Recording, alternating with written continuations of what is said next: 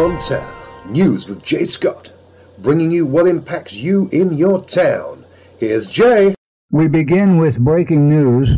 The Helena City Commission has called a special meeting to discuss a mutual agreement to terminate the employment contract of City Manager Ana Cortez. The meeting is scheduled for 3:30 Monday in the Commission chambers at the City County Building. Cortez has been city manager since January of 2019, replacing interim city manager Dennis Taylor and Ron Alice. Her 2-year contract provides for an annual base salary of $150,000.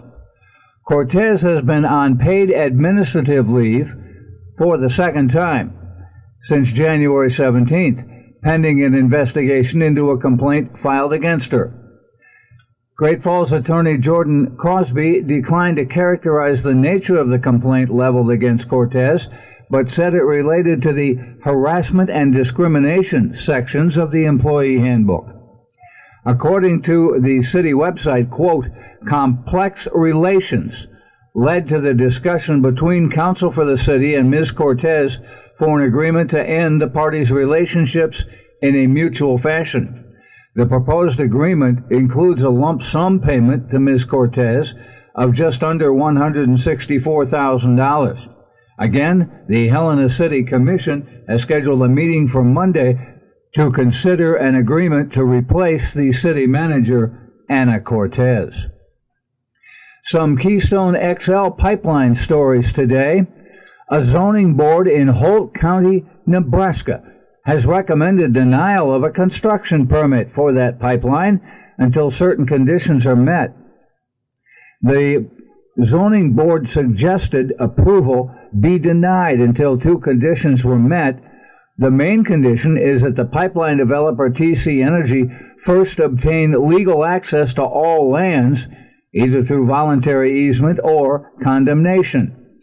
Dozens of landowners have refused to allow TC Energy on their land. That has prompted TC Energy to file eminent domain lawsuits in court. Those lawsuits are still pending, and there are several federal lawsuits here in Montana against the pipeline. It's unclear when Holt County will make the final decision on the construction permit, but the recommendation has the potential of stopping progress on the Keystone XL. In another Keystone XL-related story, South Dakota Republican Governor Kristi Noem called on lawmakers there to again pass laws against riot boosting, despite opposition from Native American tribes who say Noem's proposal unfairly targets expected protests of the Keystone XL pipeline. Noem wants legislators to replace a law passed last year that was later struck down by a federal judge. It also revises anti-rioting laws that are on the books from previous years. 5 tribes in South Dakota are opposed to the bill. The federal judge who blocked the law last year said it violated free speech rights because it targeted pipeline protests. Several tribal leaders say that the pipeline, which skirts tribal land in South Dakota, threatens their safety because of possible leaks that could contaminate drinking water and a possible rise in crime from pipeline workers during construction. Oglala Sioux tribe president Julian Bear Runner wrote that the legislation creates a, quote, false narrative that pipeline protests are violent and that such laws only worsen conflict between the state and Native American tribes. Last year, the legislature passed that riot-boosting bill. 3 days after it was introduced, it was then thrown out by a federal court, and South Dakota had to pay $145,000 in legal fees when the law was thrown out. Yellowstone County commissioners are considering a plan to drain Lake Elmo to fight invasive Asian clams that were found in the lake. The plan is to empty the 64-acre lake either next winter or the following winter to prevent the invasive species from spreading. That's according to Commissioner Dennis Pittman. An Asian clamshell was first found in Lake Elmo in July of last year.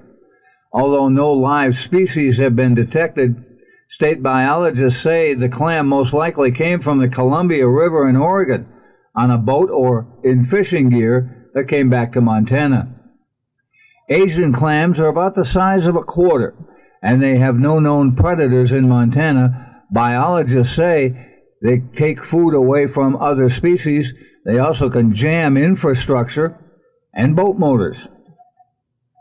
A Shelby woman has been convicted on 2 federal charges for lying on paperwork to buy a handgun that she then gave to a 17-year-old boy as a birthday present. A jury convicted 52-year-old Susan Caitlin Scott of Shelby of false statements during a firearms transaction and transfer of a handgun to a juvenile. That's according to the U.S. Attorney.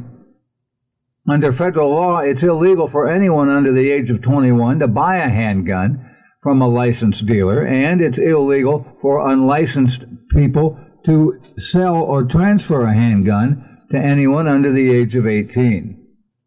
Prosecutors say that in November of 2018, Scott filled out paperwork at a sporting goods store in Great Falls to buy a Taurus 9mm handgun and said she would be the owner. The case came to light when the boy to whom the gun was given reportedly pointed the gun at Scott during an argument. A juvenile witness said he and friends would play with the gun and pointed at each other while it was loaded with a magazine but without a round in the chamber. U.S. District Judge Brian Morris scheduled sentencing for June 4th and continued Scott's release. Prosecutors have dismissed a homicide charge filed more than 10 years ago against a man whose conviction was overturned in 2018 after, quote, overwhelming evidence submitted on his behalf by the Montana Innocence Project. Robert James Dave Wilkes has officially changed his plea to no contest to a charge of criminal endangerment, and after more than 9 years in prison has been released. Wilkes was originally convicted in 2009 of killing his 3-month-old son Gabriel and sentenced to 60 years in prison. He has maintained his innocence the entire time.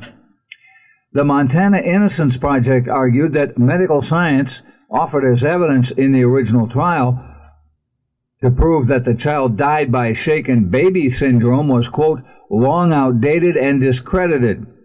The Montana Innocence Project says new medical science shows Wilkes' son died from a pre-existing medical condition. The Innocence Project also faulted the defense attorney who failed to present evidence from the medical examiner who listed the child's cause of death as undetermined. After a Valley County District Judge James Haynes overturned the Wilkes conviction in 2018, Missoula prosecutors had refiled the charges. Another trial was scheduled.